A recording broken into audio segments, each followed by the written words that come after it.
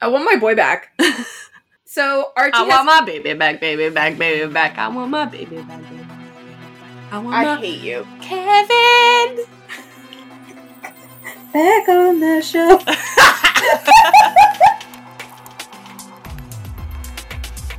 Hello and welcome to our Riverdale podcast, brought to you by the AFICTIONADOS podcast network. My name is Robin Jeffrey. I'm a 23-year-old actor and filmmaker. I like brooding anti-heroes and feminist agendas, and I have way too much knowledge regarding details that no one else remembers.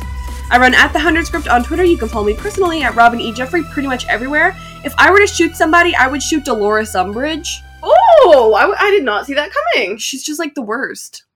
It's true, she is. Like, in Deathly Hallows, like, you're not supposed to be able to conjure a Patronus when you're wearing a Horcrux, right? Yeah. Anybody who doesn't know Harry Potter is like, you're the what? Those words, they're not real words. But, like, you're not supposed to be able to conjure a Patronus when you're wearing a Horcrux. But she can, because she thinks what she's doing is, like, she's basically so evil that, like... She thinks what she's doing is right. Yeah, and, like, wearing the Horcrux is, like, what it does to Ron is, like, makes him a terrible person. But what it does to Umbridge is just, like, lift her up more. Like, it's hot garbage. Fair enough. Anyway, I hate Dolores Umbridge. She's, like, sometimes worse than Voldemort. Thanks. I get it.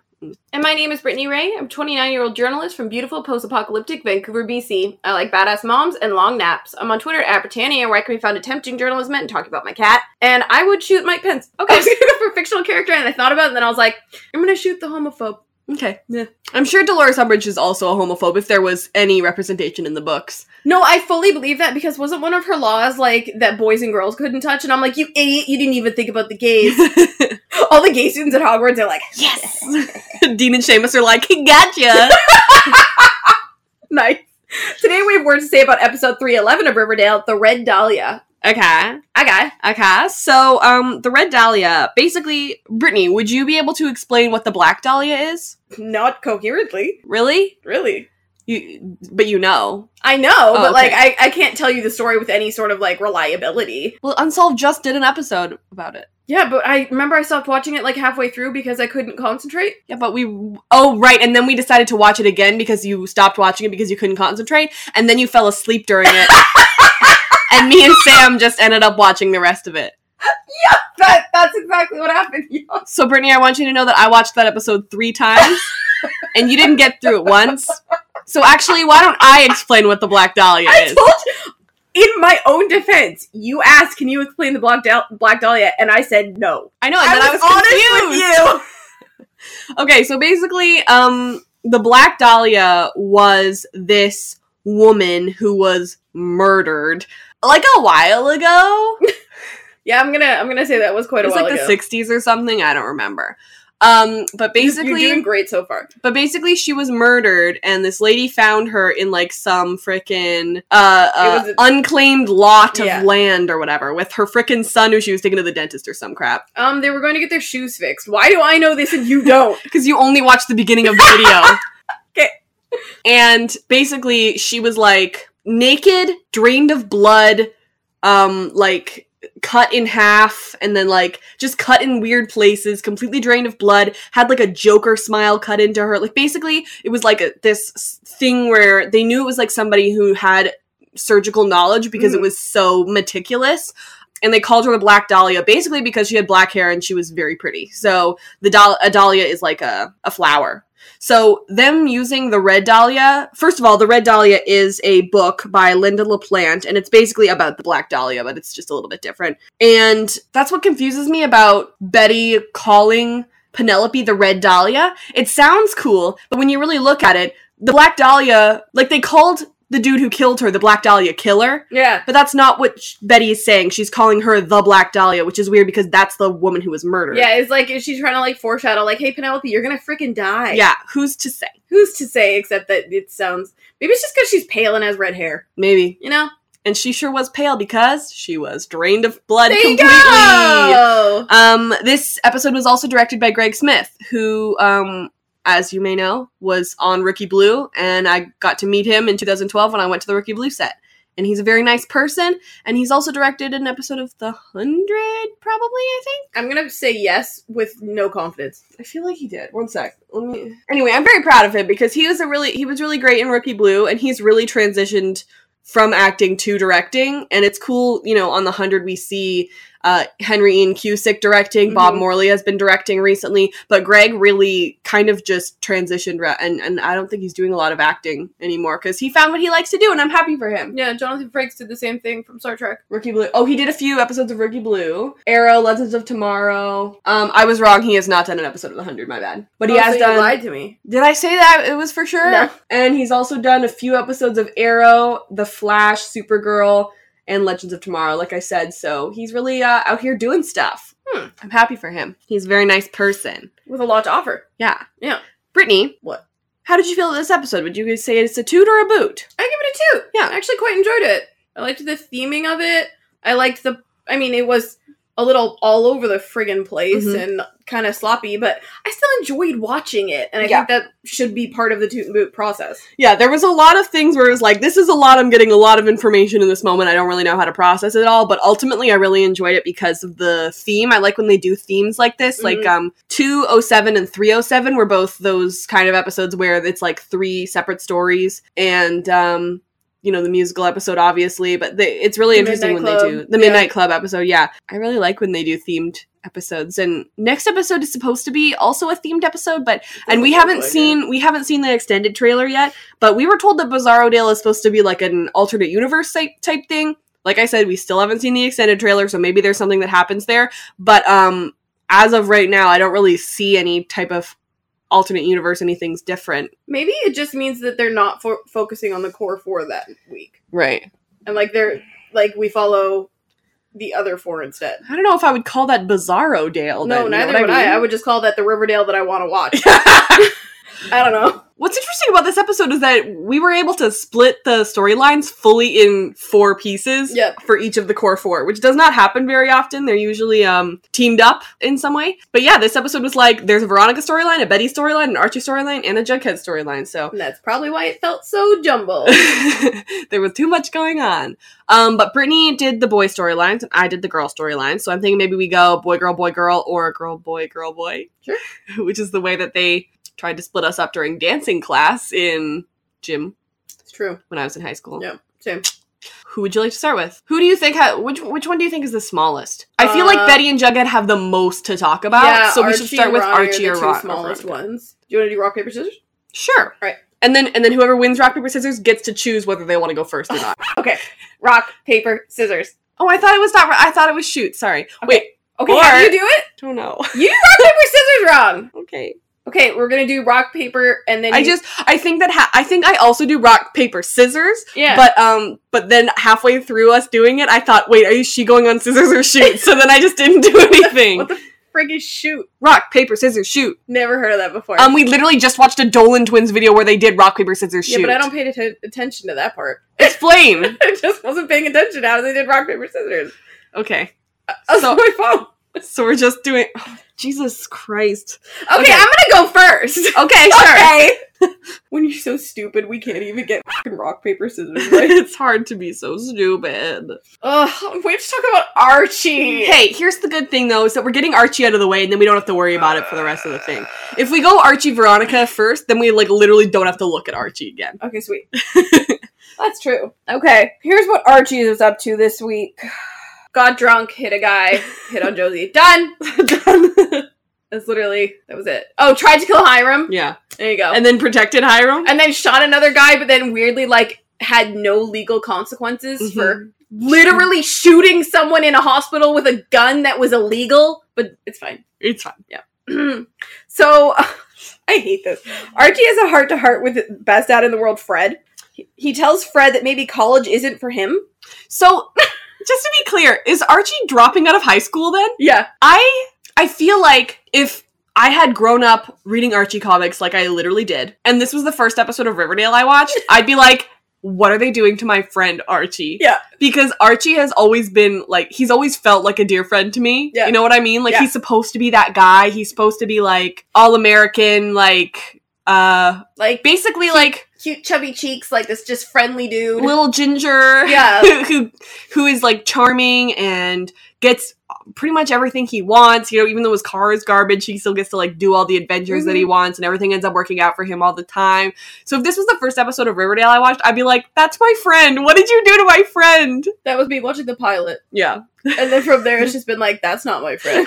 That's not my friend. That's not my friend.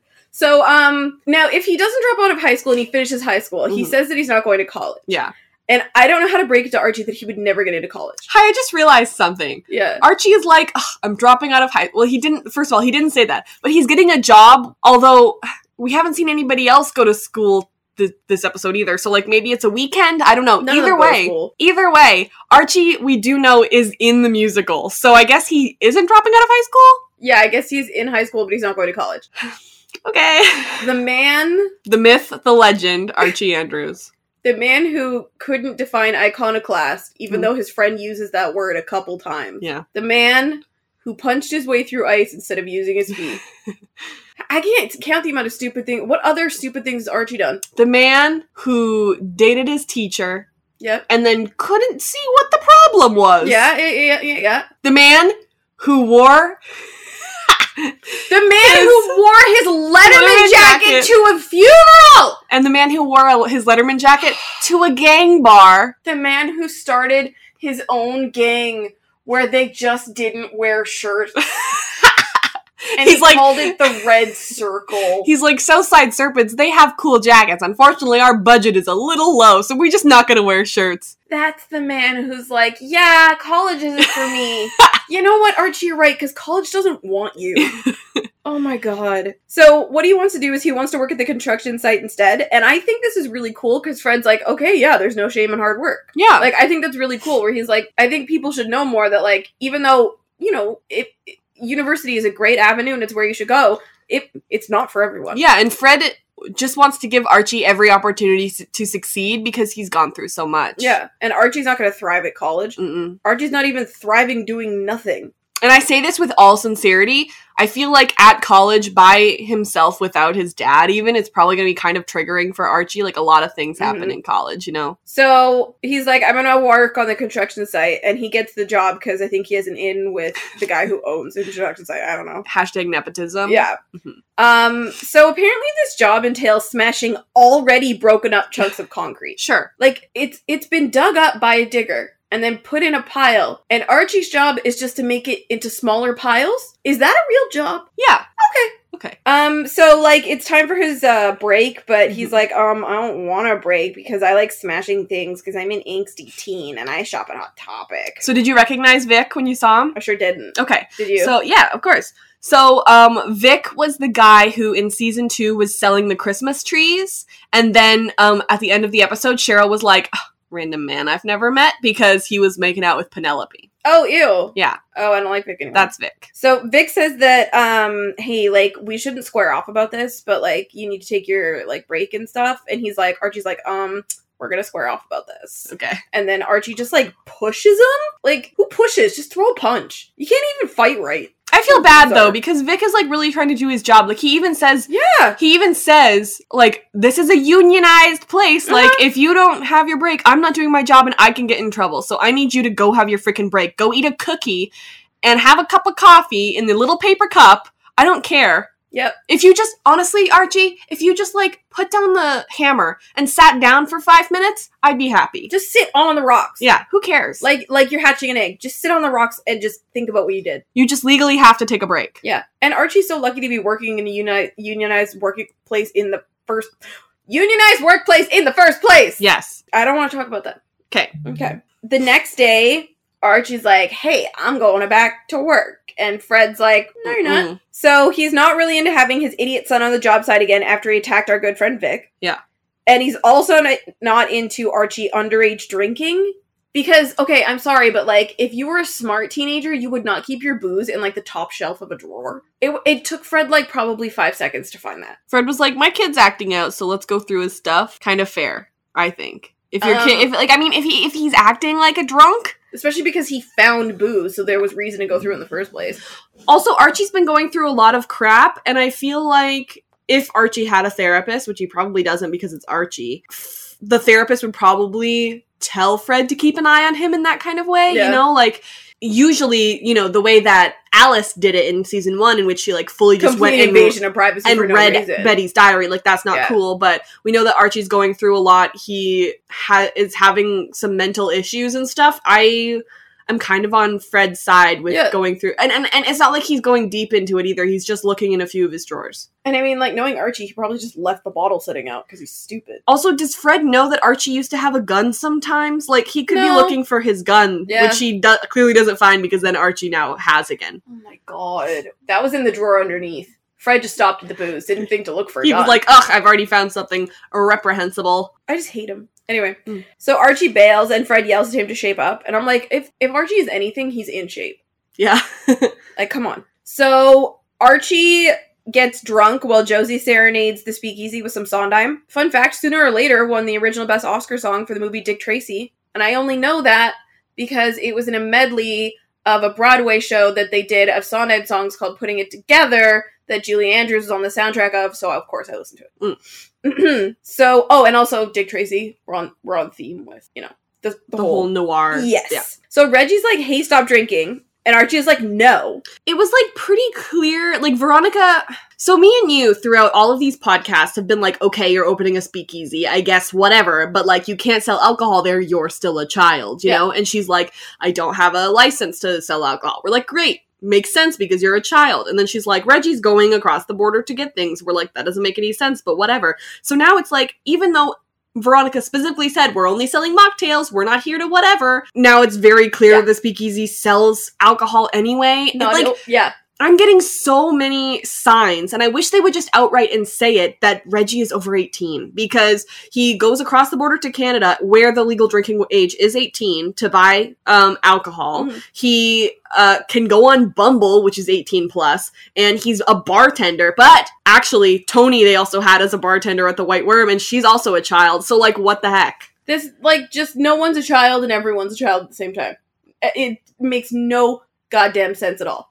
It's just upsetting because it's like, if the Grundy thing happened now in the story, we'd be like, cool, so nobody, like, who cares about people's ages? You know? Like it was a problem at the beginning of season 1, and now it doesn't seem like anybody cares about how... I mean, I still think it's a problem, but I don't know if the show would recognize it as a problem because they don't know what age their characters are either. Yeah. They just know they're in grade 11. Yeah. I mean, I was not doing any of this in grade 11. No. I definitely didn't have a speakeasy illegally selling booze to underage minors. I was still not underage wearing... minors. Just minors or people who are underage. Redundancies. Oops. But when I was in grade 11, I still refused to wear anything but hoodies and jeans. So. And now you've graduated to hoodies and leggings.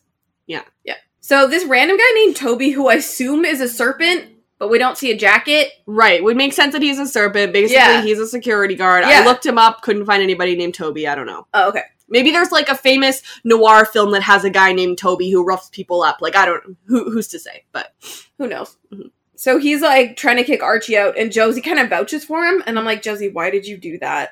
I don't get it. But I do like, she's like, you know, like, he's a friend, and then she takes him home and dumps him in the tub. And just, first of all, serves him his own ass, and is like, enough is enough, and then turns the cold water on him. Yeah. I stand so hard. I'm sad that Josie is now being sidled with the Archie plotline. Yeah. Because she deserves better. Agree. Because they're like, what do we do with her? Like, she's been, like, a main since season 1, but we, like, never see her. No. Josie is supposed to be a main character on the show. She has done nothing. Except, I guess, occasionally, like, date Sweet Pea earlier this season. Okay, not even occasionally. It was one scene. And here's the thing. If Josie's gonna start dating Archie, like, I'm pretty sure what she said to Sweet Pea was that, like, I can't have a boyfriend right now. It was just for the summer. That's gonna be messed up. And also, Sweet Pea is playing her love interest in the musical. So, like, what's gonna happen? Ew, I don't want a love triangle. Ugh. Because I just don't care about any love triangle that Archie's in. To be perfectly honest, I'm just, like, not about a love triangle where it's 2 people of color and 1 white man, and she's gonna choose the white man. My thing is that if it's gonna be a love triangle, it should be a love quadrangle, and it should be Sweet Pea, Fangs. They're like, Fangs, please stop dating the person who's playing the main character. She keeps getting murdered. Yeah, exactly. Yeah. So Josie makes Archie a hangover cure, like, I guess after he, like, sobers up a little bit. Mm-hmm. And they talk, which is more than Archie deserves. Yeah. She acknowledges that the writers forgot to have them interact last year. Yeah, thank you. She's like, I know we didn't talk a lot last year. And I was like, yeah. No kidding. She says Archie needs to channel his anger into something constructive, like music or boxing. I love this advice. Yeah. And you know what Archie loves? Not paying attention to it. What's really cool is that she's like, music, that's my thing. Boxing, that's Mr. Keller's thing. And you know how I know this thing? Because he's dating my mom, and I see him all the time. Which I kind of forgot. It's nice that they remember that. That's like, Mr. Keller, and it's like, how would she know about what Mr. Keller frickin' does every day? And it's because he lives at her house. Hey, speaking of Mr. Keller, where the hell is Kevin? This show is not the same without Kevin. Yeah, I'm sad. Yeah, we haven't seen him for like Kevin? 2 episodes now. I want my boy back. So, Archie I want my baby back, baby back, baby back. I want my baby back, baby back, baby back. I hate you. Kevin! Back on the show. I hate it. You know what's sad is I'm old enough to remember when that commercial came out for the first time. See, and I don't know it from the commercial. I know it from them singing it on The Office. No! Okay, That's bye. the only way I know it. Okay, whatever. I'm not talking to you. Okay. Archie has to deal with his demons head on, and Archie's like, hey, yes, I will deal with my demon by murdering it. Tell the people who haven't seen The 100 exactly what this is. Oh, yeah. Okay, so this is literally Bellamy and Charlotte in season 1. Where Bellamy says to Charlotte, who's it's like this episode little girl. 3. It's episode 3 of the whole show. She's like this little girl, and he's like, you know, she's like, how do you cope with like what's going on? And he was like, you just have to face your demons. And she's like, got it. I'm gonna go murder Wells. Yeah. And then she straight up just murders Wells. Wells is not supposed to die. He's supposed to be alive, but she's like, hey, my demon is your father, so I'm gonna murder you in his place. And I'm like, did you miss the memo where the Chancellor was shot up top? Yeah. Like, he's already been punished. But anyway, this is the same thing. He's like, right, got it. Face your demons. Instead of doing anything smart about it, I'm gonna literally go face a demon and murder it. Mm-hmm. So Archie gets to the hospital. Yeah. The hospital seems closed. Hospitals don't close. Yeah. As you pointed out. So, as small a town as they're trying to tell us this is... There's only Pops to eat at. There are so many freaking contradictory facts about how small or how big this freaking town is. There's like 2 prisons. There's a juvie. There's a regular prison. There's 2 high schools, 1 restaurant, and a hospital that is closed at night. But hospitals aren't supposed to close at night. No. Like, listen, I know that Fred was shot during the day, and we're like, oh my gosh, there's so many people at this hospital. But if Fred was shot during the night, like Fangs was, they would still have to go to the hospital and have someone be there. What if they, like, show up and they're like, help, I've been shot? And they're like, sorry. We can help you at 6 a.m. tomorrow, though. Literally. Like, all the patients, like, that are staying overnight are like, do you guys just aren't gonna be here for the next 12 hours? Yeah. Like, what's going on? What if I go into cardiac arrest? Sorry, Mr. Brennan. That's life. Just call a code blue and hope someone helps. Yeah. So you must rely on your fellow patient for this. One other thing that I noticed about how freaking small this hospital apparently is that Hiram's door says intensive care unit. Is it just that one unit? Yeah, I think that's just like the one door. Because in regular hospitals, the ICU is like pretty extensive. A unit, one might say. A unit, unit, yeah. But this ICU, maybe every door that is part of the ICU is labeled as the ICU, but it's kind of funny. I don't know. Stupid. Where did Archie get the gun? Was it just still the one that he like got from Dilton that one time, or like? Remember Dilton? Yeah. Remember how he heckin' died? One thing and no one's brought it up since. Can I give praise to Lost, please? What else is new? Just if you don't mind. So Lost takes place on an island. You're kidding. Yeah, so... Does a plane crash there? Yeah. Oh. And basically, there's very limited resources because it's like a deserted island, you know what I mean? Mm-hmm. So when they find that there are a few guns, then it's like, those are the only guns there are. So there was actually a guy, if you watch the bonus features, which of course I have watched all of the bonus features because it's my favorite show of all time.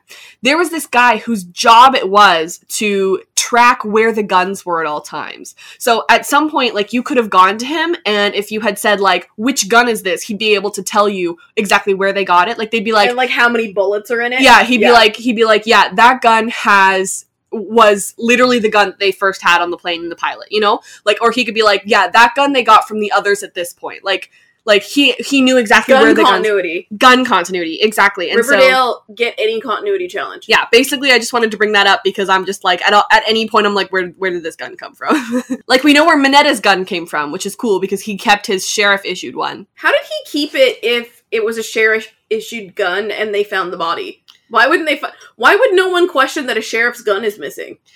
Also, like, I know this is later. Whose body did they use then? Yeah, like, we know that Dr. Curdle, like, fudged it or whatever. Also, Dr. Curdle admitting that he fudged it was the funniest thing I've ever seen in my life. Jughead's like, hey, I know that that's my line. When Jughead calls him Junior. Oh, that's it. Cracked me the fuck up when he just calls him Junior. But, like, when he says, like, oh, like, how did that happen? I've heard that Minetta is alive. And Dr. Curdle Jr. is like, there's been a huge mistake. That's so weird. That was funny. Okay, so, Archie rolls up to Hiram's room with the friggin' gun. Mm-hmm. And he starts monologuing at Hiram. And he can't hear you. Yeah, he's in, like, a coma. You idiot. So he does make one really good point, though. Which is like, I can't believe I'm giving Archie credit for something. But he says that Hiram taught him how to use fear as a weapon and that it hurt people. And I was like, that is surprisingly insightful for an idiot. Yeah. But you know what? Idiots can be wise. Look at me. I was about to say. Sometimes I'm smart. Exhibit A is standing right in front of me. He is the most angry that Hiram hired another Black Hood to take another shot at Fred, which I friggin' forgot about. Yeah. We just talked about that last episode. No, but, like, I forgot that, like, of all the Black Hood stuff that had happened, it was Hiram who hired the other Black Hood. Right. It wasn't just the Black Hood. Right. Anyway, it's time to murder Hiram, but a second challenger enters the arena. Oh my goodness, the battlefield got weird. It got real weird. He's like, I brought a gun to an unarmed fight, and you also brought a gun, and now it's a gunfight! And this guy's fully just, like, unconscious, so, like, it's a pretty easy goal. Yeah. But I took a really long time monologuing, and that's my bad. Yeah, he's like, you know what, if I've learned anything, it's that I should probably just shut up. But he didn't. So Archie hides while someone else comes in the room to murder Hiram, and Archie is like, that is my job! Yeah. And shoots the guy instead. Yeah. I want you to know that I was quoting you there. I know, okay. I knew you were. The thing that cracked me up is, like, did Minetta purposefully dress like the Black Hood? I think that the Black Hood purposefully dressed up as somebody who was, like, really hard to place. Okay. And so Minetta was trying to dress up and try and be, like... Incognito. And that really just ended up looking like the Black Hood because the Black Hood dressed incognito. That's what I think. Minetta, may I suggest a tasteful gray hood? So, unfortunately, Hiram's fine. Archie and Ronnie hug it out, and they're like, they kind of make peace with each other. She wants to know why Archie was there, and he lies and says he was looking for her. Archie says he's sorry for how he acted at the speakeasy and just in general. She's also sorry that she thought he shot Hiram, and Archie is like... Yeah, I would never do that. That's so weird that you thought I was going to do that, because I really wouldn't. That was really offensive to me yesterday, but today not. So offensive. Today I'm like, yeah, no, that was a good idea. If anything, you gave me a great idea. Yeah. So thank you, Ronnie. Yeah. Anyway, Hiram is awake, and he wants to chat with his best friend, Archie. Mm-hmm. Ronnie says that she'll be there if Archie never needs a friend to talk to, because they are never, ever, ever getting back together. Yeah. Until the end of the season. I'm just guessing. You think? Yeah. It's Varchie. I kinda hope they don't. Yeah, I know. I don't really care. I'm just guessing. I'm really hoping that Veronica and Reggie kind of keep it going, but it really feels like Veronica's kind of always... And I know this was, like, about her dad this time, but, like, it seems like every time that Archie needs something, she's, like, always kind of just going back to him, and she's never really gonna be over it. Which is too bad for Reggie, because it seems like he really likes Veronica. Ronnie's just kind of using Reggie. But I'm kind of hoping... And this is just, like, not... It's obviously not healthy for their relationships, but, like, I like it because I live for the drama, and I also love love triangles. Mm-hmm. But, like, I kind of hope that Reggie and Archie start to kind of butt heads about it, because then they have to play lovers in the musical. You know, the fact that you just implied that Archie and Reggie had to play lovers in the musical was so much more exciting to me than the entirety of the love triangle you just explained. Yeah. I was just like, yes, that's not really gonna happen. Mm. Yeah, okay. So Hiram really creepily greets Archie. Like, it's kind of weird. Archie says all he wants to do is live in peace, and Hiram proposes a truce. I love that it was Hiram who proposed it. Okay, but here's the thing. He says that he won't move against Archie if Archie doesn't move against him. And I'm like, Hiram, that's a teenage boy. Yeah. Who literally did nothing to you but be super loyal. He can't do treat anything. Your daughter like an angel. And you were like, hey, I must build vendetta against teenage boy. Like, you're such a creep, you loser. Hiram Lodge is a loser. I'm not a 16-year-old nerd. Yes, you are! Inside, you are a 16-year-old loser nerd boy. Oh, I hate him so much. Ugh. So they shake on it, and it's like, truce, bro. Yeah, I mean, we're gonna see that all throughout this episode, but it really feels like this episode is kind of a turning point. It feels like they're really gonna try and start over a lot of things, like, they're getting rid of the Archie Hiram stuff. That's over. The tall boy thing is finished. Minetta, that's finished. Like, the stuff with the Fizzle Rocks, that's all done because they burned it all. Obviously, there's going to be a problem with the buyer that Hermione had, but the Penelope thing with Betty is finished. Yep, and Penelope has her brothel, so... Yeah, it feels like this episode is a turning point for a lot of things because a lot of things were... like gargoyles. A lot of things were wrapped up this episode. So Archie and Josie meet up again at the speakeasy. This time Archie's sober. Wow. Imagine a teenager being sober. Huh. He says thank you for setting him straight, and does she think that Tom would talk to him about boxing? Yeah, probably. Tom would talk to a lot of people. He's a very nice man. Yeah, and then my note is just, again, where is Kevin? Yeah. I just want to see Kevin. Yeah. He also wants to know if she wants to jam sometime, which she says yes to. You deserve better, Josie. But Archie has to sing back up. Now, I asked you this earlier, but you need to tell me all of the options for the Josie and Archie ship names. Right. So there are a few things that I have read. Ashley, who plays Josie, said Archosi, which is fine. But she also gave the option of Jarchi, which everybody was like, that's Jughead and Archie's. Yeah, that's why I wrote down Jarchi, and I was like, I'm pretty sure that's Jug and Archie, yeah. It is. I call them Archhead, but because I think that's funnier. Yeah. But the other options, I saw one, and I've only seen this once by that one person. I didn't write their name down, and I'm so sorry. But I saw them call them Ginger Cat. I thought that. That was kind of cute because Archie's the ginger and Josie's the cat, obviously. But I'm probably going to call them McAndrews. For McCoy and Andrews. I love that. So just to do that. But I read that Tom and Sierra's ship name is McKellar, but our friend Joanna called them Tierra, and I think that's cuter. So that's why I'm going to take McKellar and change it to McAndrews. So this has been better. My ship name discourse. Thanks. I loved it. We're done with Archie. Oh, wait, I have one more question. How in the world is Josie out here about to get with Archie when she saw how garbage he was to Val? Yep. Like, we're just forgetting about the whole thing with Val in season 1, I guess. Who's Val? Yeah, right? And also, bring back...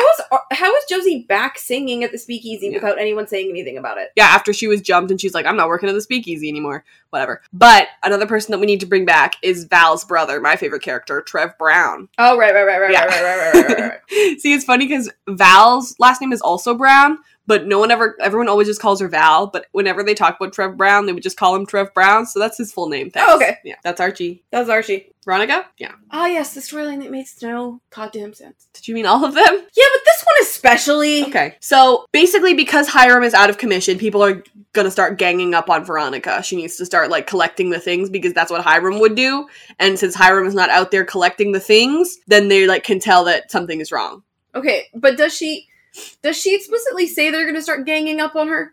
Elio implies that. Because, my whole thing is, Ronnie has never had a lick of interest in her father's business this season. In fact, she has explicitly gone against it. And said that he's a crooked man who runs a crooked business. Yeah. And all of a sudden she's like, we need to save the family business. And I'm like, what? But then she's also like, Mom, the family business is bad. So, I don't get it. Pick a friggin' lane, Veronica. This is why I hate the storyline. Because, it goes against... The lipstick in my Valentino handbag? Okay, but literally right now. That's me right now. Yeah. I don't get it. Veronica has talked about how much she hates her father's business, and then she's like, well, I'm gonna run the business. And I'm like, you have your own business to run, and you're not even doing it well. There's teenagers drinking in your bar. Yeah. So she gets flowers from Elio, and she said that she's paraphrasing Samuel Clemens when she says, reports of his death have been greatly exaggerated. So I looked up who Samuel Clemens is. It's literally just Mark Twain. It's what Mark Twain's real name is. So like, why would you say Samuel Clemens and not freaking Mark Twain? She's so extra, Brittany. That is a good point. I love that little detail though. Yeah. She's like, because you know what Elio's gonna have to do? Go look that up. Yeah, go look up who Samuel Clemens is. It's a power move. So basically he's saying like, listen, jobs like this don't go unfinished. Like, you need to kind of watch out for your dad if that's what's going to happen. Once again, in the list of characters who I thought would come back, Elio was not on it. Didn't we literally say we never thought we'd see him again after the casino? Yeah. Well, first of all, we didn't think we'd see him again after the first part of the casino. Yeah. Then we saw him again when he like took Veronica to the fights. And then we saw him again when she started at the casino and she like beat him in the casino, and we thought, okay, well that's the end of him now for sure. And now he's back again. Like, shout out to the guy who plays Elio, but like, what? There must be some bigger thing with his family moving on the lodges the closer we get to like the end of the season. Right, because I believe this episode is the first episode that we got their last name. Yeah. So Well, what is their last name? Grande. Ariana? Elio. Ariana? Frankie? So Veronica goes to see Jughead, and he calls her Bacall. So Lauren Bacall was an American actress known for her distinctive voice and sultry looks. Did you really have to look up who Lauren Bacall is? Of course. I hate my life. How am I supposed to know? I knew who Lauren Bacall is. No, I know, but how am I supposed to know? I don't know. She wasn't on Lost, so how would you know? Exactly. But also, I would have looked it up anyway, because there are some people who are listening to this podcast who won't know. Fair enough. She was named the 20th greatest film star of classic Hollywood cinema by the American Film Institute and received an Academy Honorary Award from the Academy of Motion Picture Arts and Sciences in 2009 in recognition of her central place in the golden age of motion pictures. So basically, yeah, Veronica in this moment. Yeah. She's like, here's some money. You'll get the other half of the money once you figure out who shot Hiram. But Jughead says that there is more than one person in this town who wants to see him kick the maple barrel. I thought that was interesting because Cheryl literally says later this episode, she literally uses Maple barrel. Yeah. So, I don't know, it's weird. Should we start using that, like, as Canadians? Instead of kick the bucket? Bucket. Kick that bucket. I gotta go kick that bucket! Now that means go to the bathroom. Yeah, kick the bucket. And the bucket is just a squatty potty. Okay. Kick it into place so I can go to the bathroom. Exactly! Yeah. She's like, here's your first suspect, Hermione. And he's like, that's your mom. She's like, sure is. Go off. And he says he's going to be Philip Marlowe. So, Philip Marlowe was, earlier in the episode, Jughead mentions Raymond Chandler. And Raymond Chandler wrote a bunch of detective stories, which is kind of what this episode is kind of based on. And the guy's detective's name was Philip Marlowe. Yeah. Some things that I got from his Wikipedia page. Underneath the wisecracking, hard-drinking, tough private eye, Marlowe is quietly contemplative and philosophical and enjoys chess and poetry. While he's not afraid to risk physical harm, he does not dish out violence merely to settle scores. Morally upright, he is not fooled by the genre's usual femme fatales. Sounds gay. I was going to say sounds ace. Ooh! Either one! So I wanted that for Jughead. Oh, you win, take it. Okay. So yeah, that's why he calls himself that. So Veronica goes to visit the ICU or the ICR, the intensive care room. And she goes to chat with Leo and Nico, who unfortunately I thought were going to play a bigger role, like Andre, R.I.P. Andre. But alas, they have immediately been fired. But basically people are trying to take advantage of them. What? Leo and Nico? Uh-huh. But make them the Dolan twins. But make them the Dolan twins? Okay, which one's which, Brittany? Leo and Nico is which one? I'm so sorry we're talking about the Dolan twins. It's so embarrassing that we watch the freaking... It's embarrassing that we watch the Dolan twins. Stop bringing up the Dolan twins. Sorry. Okay, keep going. In reality, they are delightful, so you should please go listen to them. Or watch them. They're just so stupid. People are trying to take advantage of them. No one's collecting. Maybe they should align with the Grandes. So that's Elio's family. Elio Grande, which is a name. And Veronica tells them not to mob-splain stuff to her. That is such a good line. She's so smart. But also, you kind of need stuff mob-splained to you because your dad keeps outplaying you. Yeah. So she fires them both because they didn't protect... Loyal. They didn't protect her dad from being shot anyway. And they're saying you should align with the Grandes. No. Loyalty first. You fight for who you work for. Yeah. So Veronica gets her inner circle who is literally two people. Smithers, who we haven't seen for a while, so I don't know how she found him because he was, like, on the run, I thought. He was, like, undercover as a freaking bus driver or whatever.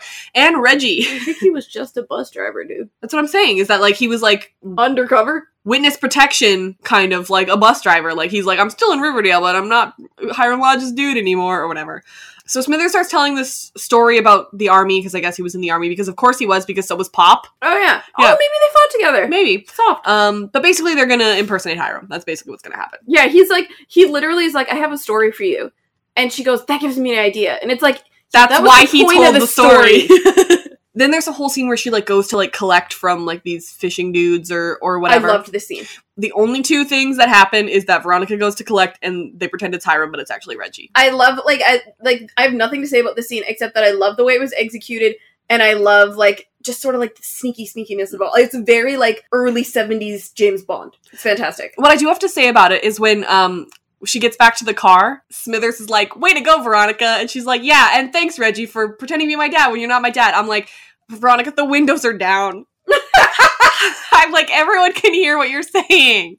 You should really assume, like, you can be heard at all times. So, basically, what we were kind of learning in this moment is that Hermione left a paper trail, which you're not supposed to because mobs or whatever. And she's, like, a part of Hiram's, like, drug thing. And she's like, no, I'm not. I made Hiram shut it down. And we learned that the quarantine was a distraction. So that's another thing that's being shut down this episode is, like, okay, so the whole thing about the quarantine is gone, I guess. This would have way more weight if we had seen the quarantine. Mm-hmm. She's like, well, maybe we should just destroy everything then. And she's like, no, let's sell it. And Veronica's like, sounds shady. She doesn't even need the money. What does she need the money for? Who knows? So Veronica is telling Reggie that she knows that Hermione hired someone so she can make money. So her and Reggie should go and destroy all of the drugs and the equipment. Yeah. And they're like, okay, sounds good. Yeah. Something about Bad Boys 2. You know what's so weird? I was just writing about Bad Boys 2 because for like 5 seconds, Megan Fox plays a stripper in Bad Boys 2. Oh. Did you know that? Sounds like something Megan Fox would do. Megan Fox is a feminist angel. No, that's what I'm saying, but it's Megan Fox. So in a Michael Bay movie. So she would be cast as a stripper for Yeah, I didn't have anything to say except that my mom watched Bad Boys 2 a weird amount in my childhood. Okay. So Veronica gets a call from Archie, and Reggie's kind of sad because she keeps answering the phone to her ex-boyfriend, which is kind of weird. And it kind of reminds me of To All the Boys I Loved Before, like in the movie where he's literally, like, at the diner with Lara Jean, and then he gets a text from Jen, and she's like, oh yeah, like, whatever, and then he's like, yeah, it's fine, I'm not gonna answer her right now, I'll just call her later, and Lara Jean's like, okay. Like, okay. It's like... we're not a couple, but, like, I'm still jealous. Yeah. And so Veronica literally is just like, Reggie, can you do this by yourself? And he's like, yeah, no problem. And I'm like, okay, I see that you're glossing over this, but, like, you're telling him to break into a prison and steal a whole bunch of things by himself. By himself! Break into a prison! First of all, it's a prison. Second of all, there's a lot of equipment that he had to put in the back of his just one truck, and he probably had to take a lot of trips. So it's like, how do you not get caught doing that? Like, even if it would have made no sense because of Juggy's rules, if she'd said, take a couple serpents with you, I would have been like, okay, that makes more sense. Because he needs to break into a prison. Yeah. It would make a whole lot more sense if she had said that. But instead, she's like, we need to tell the audience why I'm not going to be there and why we're not going to be seeing it. So can you do that? And he's like, sure. So later, after the whole, if you need a friend, blah, blah, blah, they go and they burn all of the stuff. And he's like, what are you going to tell your parents? She says, maybe the truth, but probably not. But then she does tell the truth, so, like, I don't know. Okay, so I have a question. Okay. Burning those drugs, not good for the air. Wasn't good making them and putting the runoff in the river, so, like, how good is it going to be for the air quality? I don't know. Also, I said that was a question, but it was more of a statement, but, like, exactly. Like, you know, air, water, still drugs. Yeah. Okay. So Hermione comes up to Veronica and she's like, angry. And Veronica's like, yeah, I freaking burned everything. And she's like, that's not great for me because, I already took the buyer's money and I already freaking spent it too. You spent it already? So they're kind of in trouble. But Veronica doesn't seem like she cares that she's in trouble, which she probably kind of is a little bit. Because who knows who this buyer is and could definitely go after Veronica as revenge. I think it's the Grandes. Oh, probably. Yeah. Yeah, that totally makes sense. Check that down for an official theory. Yeah. They mentioned that the first thing... Oh, okay, so Veronica goes to Jughead at the end of the episode. And they're saying that, like, the first thing Hiram asked was who shot him. And because of, like, all the garbage that happens in Jughead... Who shot Mr. Lodge? And of course, because of all of the garbage that happens in Jughead's storyline, which we'll talk about soon, he said she just told him it was Tallboy. Yeah. And Jughead's like, do you want to know who it actually was? And she's like, no. And I'm like, can't relate. I would want to know. Yeah. Do you think Jughead would have told her? That's the thing, is it's just like, who's to say? Because if she had said, actually, yeah, tell me. And if Jughead said, yeah, it was my dad, she'd be like, cool, so, now I'm mad at your dad cool, forever. So your dad. Yeah, so, I don't know. What do you think? Do you think he would have told? He really words it like he might have. Oh. But I don't know. It makes me wonder if he might have. Yeah. But, like, I think he might have if he knew that Ronnie would understand why FP did it. Right. And I feel like Ronnie would at this point. Yeah. So, I don't know. Another thing, though, is that Jughead could also be like, listen, my dad did it, but you were right, your mom's the one who told him to. Yeah. Right. So it's like he could put the blame a little bit somewhere else. Yeah. Cool. I think we should talk about Betty now, because I think that's probably the least, like, less important than the Jughead storyline. Does that make sense? Sure. Hey, Robin. Hey. Have you ever heard of this thing called Patreon? A Patreon? Actually, I think I have. Oh, do you want to tell me about it? Sure. So I think it's a service in which you can donate monthly to some of your favorite creators. Oh, okay. Do you have any? Do I have some favorite creators? Yeah. Yeah. One of my favorite creators is the Try Guys. God. I do actually. So I know you do. I think you have butter chicken sauce on your shirt. Where? Down farther. Oh my god! It must have splashed up while I was cooking. That's so funny. Oops. You know, because of that, because I think that is so funny. Can I support you on Patreon? Yeah, you can. Really? Yeah, at patreon.com/theafictionados. No way. Yeah. Cool. I like how you flipped that on me so that I had to do it. One thing that we keep forgetting to mention about our Patreon is that you get the podcasts early. Like, every single time. Yeah, you get them a day early, right? At least a day early. I should know these things, but Robin's in charge of the Patreon stuff because I'm an idiot with money. So, yeah, you guys get it early, and you can only listen to it on SoundCloud because that's the only way that I can post it early. But you do get the links early. Yep. So if you want the Riverdale podcasts on Saturday instead of Sunday, that's the way to do it. Oh, thank you. Betty? I'm ready for Betty. Okay. Actually, ready really for like the this. Betty, ready for the Betty. For the Betty, ready for the I don't know Betty. what song you're doing. Yeah, I think my sister would only get it. I'm pretty sure it's from Phineas and Ferb, actually. So, Betty is back seeing Hal again. So, Hal is getting exactly what he wants. Oh, yeah. And I'm getting exactly what I want because it turns out I'm in love with the storyline. Yeah. Yeah. Oops. Also, I think Lachlan Monroe is doing such a freaking good job. Yeah. So, if he can stay... One thing that I was really disappointed about was the affirmation that Chick is in fact dead, because I really loved Hart Denton's work, and I would have liked to see him again. And no death, no body, no death. But basically, Hal told Penelope, who told Betty, that he fully did kill Chick. Yeah, he's fucking dead, man. Which is kind of too bad, because I really liked him. Yeah. And it's not like someone put him on a bus and sent him out of town somewhere. Joaquin? No, that was Jughead's excuse for where Tallboy went. Oh yeah.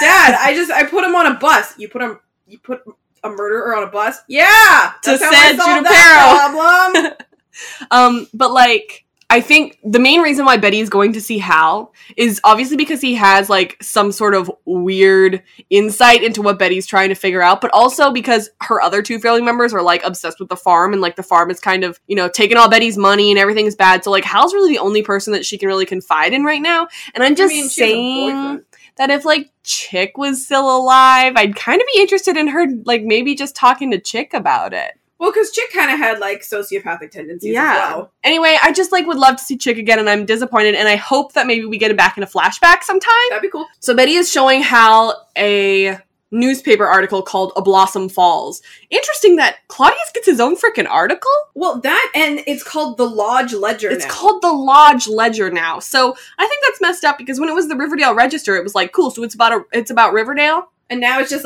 here's the propaganda the lodges want to give you. Literally. So, anyway... It's Fox News.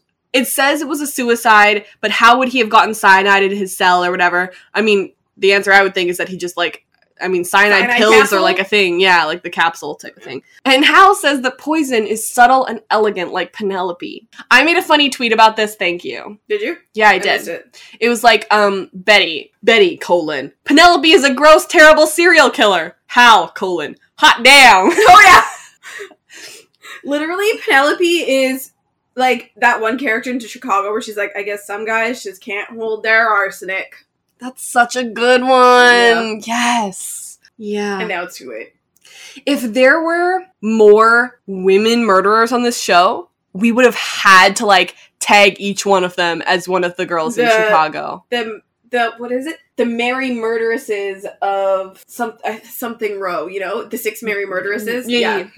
Oh my god, I guess we'll just have to, like, listen to it, because that's how they introduce them in the song. That sucks. Cell Block? Cell Block Tango. No, but it's the 6 Mary of the Cook County Jail.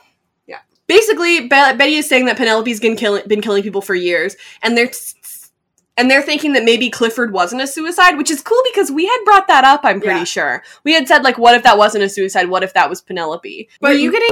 My theory is that it wasn't Penelope. I think it was Cheryl. Yeah, Cheryl was acting really shady. Like, I was getting some weird vibes from Cheryl. Like, I think maybe it was Cheryl that one time. I think it's been Penelope every other time, but maybe that one was Cheryl. She learned it from Penelope. But it's interesting that Cheryl is covering for Penelope, but Penelope is covering for Cheryl basically by, like, admitting that it was her who did that one. Why is Hal helping Betty get Penelope? I think because it's so entertaining for him. He's playing both sides. He gets to see the whole game board. Yeah.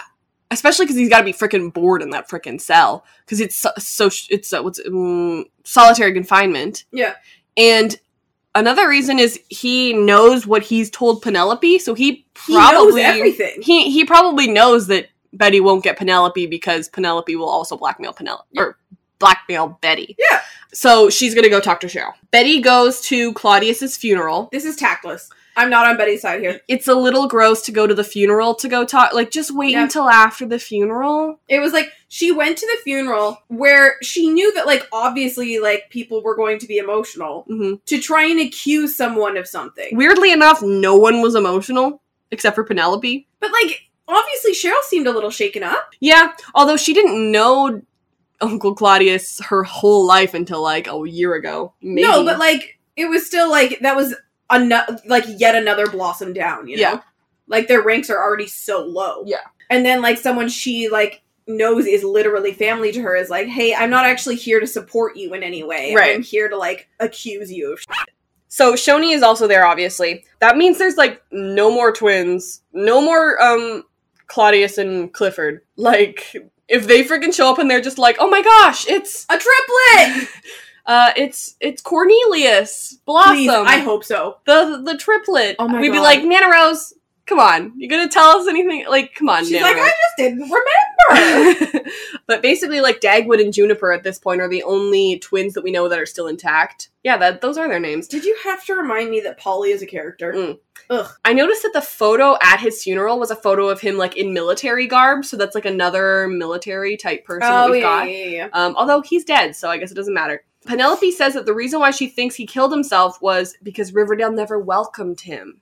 Sure. Okay, but Nana Rose is also not buying it. Why is Nana Rose low-key turning out to be, like, a hero whenever it suits the narrative? It's like, that's another character that's just, like... Are you good? Really inconsistent? Yeah. Every Blossom is inconsistent except for Penelope, who is always just not going to help you at all. I would argue that Penelope is kind of inconsistent. After seeing her in the Midnight Club, she was, like, still pretty likable, but she, like, mentions that a lot of her childhood and the stuff we would have seen take hold of her before she was in the Midnight Club, like... She was saying that she wrote to Jeffrey Dahmer while she was in the Midnight Club, or, like, around that timing. She talks about how, like, the Blossoms... Another thing in the Midnight Club is that she mentioned that Thornhill is, like, the worst place ever, and she hates everything about it. She hates the Blossoms. Anytime that she can spend away from Thornhill is a blessing. Like, I don't know... like, fully never leaves. I don't know what happened after that. But, like, clearly, I mean, you know, Featherhead died, and she's like, Clifford, I want to blah, blah, blah, blah, whatever. But, like, I don't know. I don't even know what I'm saying anymore. I actually don't know what you're saying either. I wish I knew what track you were on, but I don't quite understand it. Well, you were saying that all the Blossoms... This, like, Penny, we haven't seen her evolution. Yeah. You know, like, she just basically went from innocent little bean with kind of an attitude to incestual marriage. Yeah. and murderer. So you were saying all the Blossoms were inconsistent, except for Penelope, and I was just saying why I think Penelope's a little bit inconsistent. But I think adult Penelope is consistent in being, like, this fantastic evil bitch. Yeah. Whereas, like, Cheryl's personality changes episode to episode, and, like, I love Cheryl. And I don't understand what they're doing with Cheryl. They found her a little bit more recently, but definitely season 1 we were like, who's Cheryl today? And, like, definitely, like, once Cheryl was out, like, you know, I related a lot to, like, her settling down and, like, calming down as a person, because once I was out, like, I understood a lot more about myself. So, like, the writers backtracking with, like, Tony and Cheryl becoming, like, bandits who don't care about anyone, I was like, okay, whatever. Yeah. So, after the funeral, Cheryl knows that Betty came for a different reason. Like, she knows she has an ulterior motive. And Betty's like, yeah, I'm just a little weirded out because people near you keep getting poisoned. And she's like, my dad hung himself. That was definitely how he died for sure. So, and basically, Betty's like, is it? Tony's like, is everything okay here? And she's like, Betty's being annoying. Please leave, Betty. And Betty's like, okay. So she leaves. Okay, I love how much Tony was like, get out. Yeah, can like, you just go? That is, like, Cheryl's, like, protector. Yeah. We learned that there was no autopsy on Claudius, because Penelope cremated him too quickly. Which is what innocent people do. Exactly. Clifford, though, that's what we're waiting on. After they go into the weird sex cult thing, they find Penelope, and she's like, oh my god, get out. And they're like, does the sheriff know about your brothel? And she's like, no, I hope he doesn't figure it out. Man, Jughead's gonna be like, I'm gonna go tell my dad. How many times did Kevin get to pull the my dad's a sheriff card? Now Jughead gets to do it. My father will hear about this. Exactly. But literally. Yeah.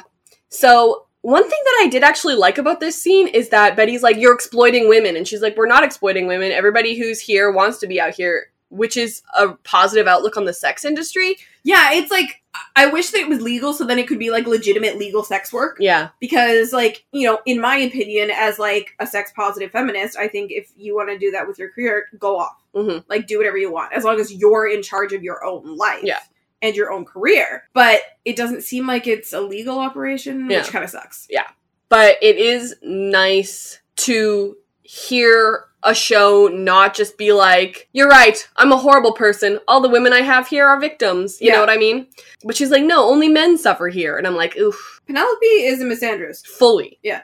Fully. Yeah. She mentions that she was taken away at 8 years old, but she's not the one who killed the nuns. I kind of think that the nuns killed themselves because of the, like, just, like, the Gargoyle nuns King were like, stuff. hey, people caught us doing bad things. Yeah. We don't want to live anymore. Yeah, and they had blue lips, so it, like, makes me think that they probably just killed themselves. But she says she didn't kill the nuns because the head dude of the, like, organization was the one who sold her anyway. Yeah. So once again, another dude to hate. And Penelope says that she was here at her little Maple Club when he died, so. I kind of love the name, the Maple Club. The word maple at this point has no meaning. Oh, yeah. Whenever I hear maple, like, in real life now, like, as people in Canada, I'm like, Riverdale? Yeah. And now I'm really mad about it. Yeah. Because my Pavlovian response should be Canada, and it's Riverdale? Or Riverdale. syrup? Ugh. Syrup? But yeah, I loved... When we were watching, we, like, saw that, like, the door, instead of a room number, it was, like, just a maple. And we were like, is that a Canadian flag? Right. Well, it was a reasonable guess at first. I didn't even get that it was a maple leaf because it was the Maple Club until, like, today when I did my rewatch. Oh my god, you're so special. I know, and I was like... I got it immediately. As soon as when I was rewatching, I was like, yeah, why is it a maple? Oh, obviously. Because literally the dominatrix says... This is the Maple Club. Well, the leaf completely lost. As soon as they were like, it's a sex club, I was like, oh, Maple Leaf is gone. Fully gone. I'm thinking of something else now. Okay, so Dr. Curdle found Clifford's autopsy. Penelope requested there not be one, because once again, that's totally what an innocent person does. Yeah, of course. But Dr. Curdle did it anyway, because all the mortuaries are crooked, I guess. Are you accusing Hilda and Zelda of something? A little bit. Of what? Being witches? Yeah. That's not a crime. This ain't the 1800s. But, like, even when Ambrose is, like, taking apart that one guy, what's his name, frickin' Connor or whatever? Yeah. And then they're just like, well, and then doesn't Zelda say, cool, we'll eat him or something? Oh, yeah, they totally desecrate the bodies. Yeah. Ooh. They're witches. They can't help it. Okay. It looks like he was hung, but it looks like he was hung after he was murdered with pufferfish venom. Sorry, you said he was hung, and I was like, Robin, why are you talking about his dick? Why would I be talking about that? I was like, That didn't even cross my freaking mind, Brittany. Well, it never would, but it crossed mine. That was funny. Okay. But where's she gonna get pufferfish? That's the thing, is that every single time someone's been poisoned, it's been like something from her garden. Where are you gonna get a pufferfish from? I don't know where that one came from, especially on such short notice, because it was like pretty immediate that they had to kill him. I'm literally RuPaul looking at Jasmine Masters dancing with a thing of bread and going, where'd you get a loaf of bread? Where'd you get pufferfish venom? When Cheryl said, "You did a bad thing, Daddy," wasn't he like eating? Like they were like Clifford and Penelope were like eating. So like I don't know. So Betty goes to talk to Penelope and she basically says, "Gotcha. I got the autopsy, beach." That's exactly what she says. Yeah, and Penelope's like, "Oh, aren't you gonna ask why I keep killing people? Show me the receipts." Yeah. Well, it's funny and because Betty's like, "I actually have them right here." And that whole scene, Robin, I was sitting there going, did she make a copy? Did she make a copy? Did she make a copy? I expected Penelope to grab the thing and just rip it right in half. But I love how Penelope's like, just to be clear, I'm not admitting to anything, but if I were to be admitting to things, here's what I would say, you know? Yeah. But she's like, aren't you gonna ask why? And she's like, is it because you suck? And he's like, she's like, no, it's because men suck. I'm like, sometimes. Yeah, they do. She killed Clifford because he killed Jason. She says Daryl was a Judas? Does that mean he was he betrayed somebody? Yes, it does. Who did he betray? Well, so we know Hal tries to take the blame for poisoning the chalices, but we found out that he was lying about that. Yeah, he just wanted attention. We thought that he was lying for Penelope because Penelope poisoned the chalices, but Penelope, earlier when they were talking about Daryl, was saying that Daryl was the one who poisoned the chalices. That's the only way that I can think of him being a person who betrayed them. Like, he betrayed the Midnight Club. That's the only thing I can think of. Yeah. That's the only thing I can think of. And of course, we're reading really far into it when we don't really have to. Show. Yeah. Judas. And the reason why Claudius sucks is because he caused the seizures because of the runoff into the river. So she says that it was from their maple factory. Once again, maple. But that makes me think it was like, what that means, it was like above, like up on a hill, and then the runoff like came down into the actual town, I guess. Yeah. She says, why does it... Robin learns things. Geography. Actually, more it's topography, isn't it? Topography. Yeah. I guess I was just trying to say that it's not like the maple factory was like after the town in the way of the river, like it's before the town.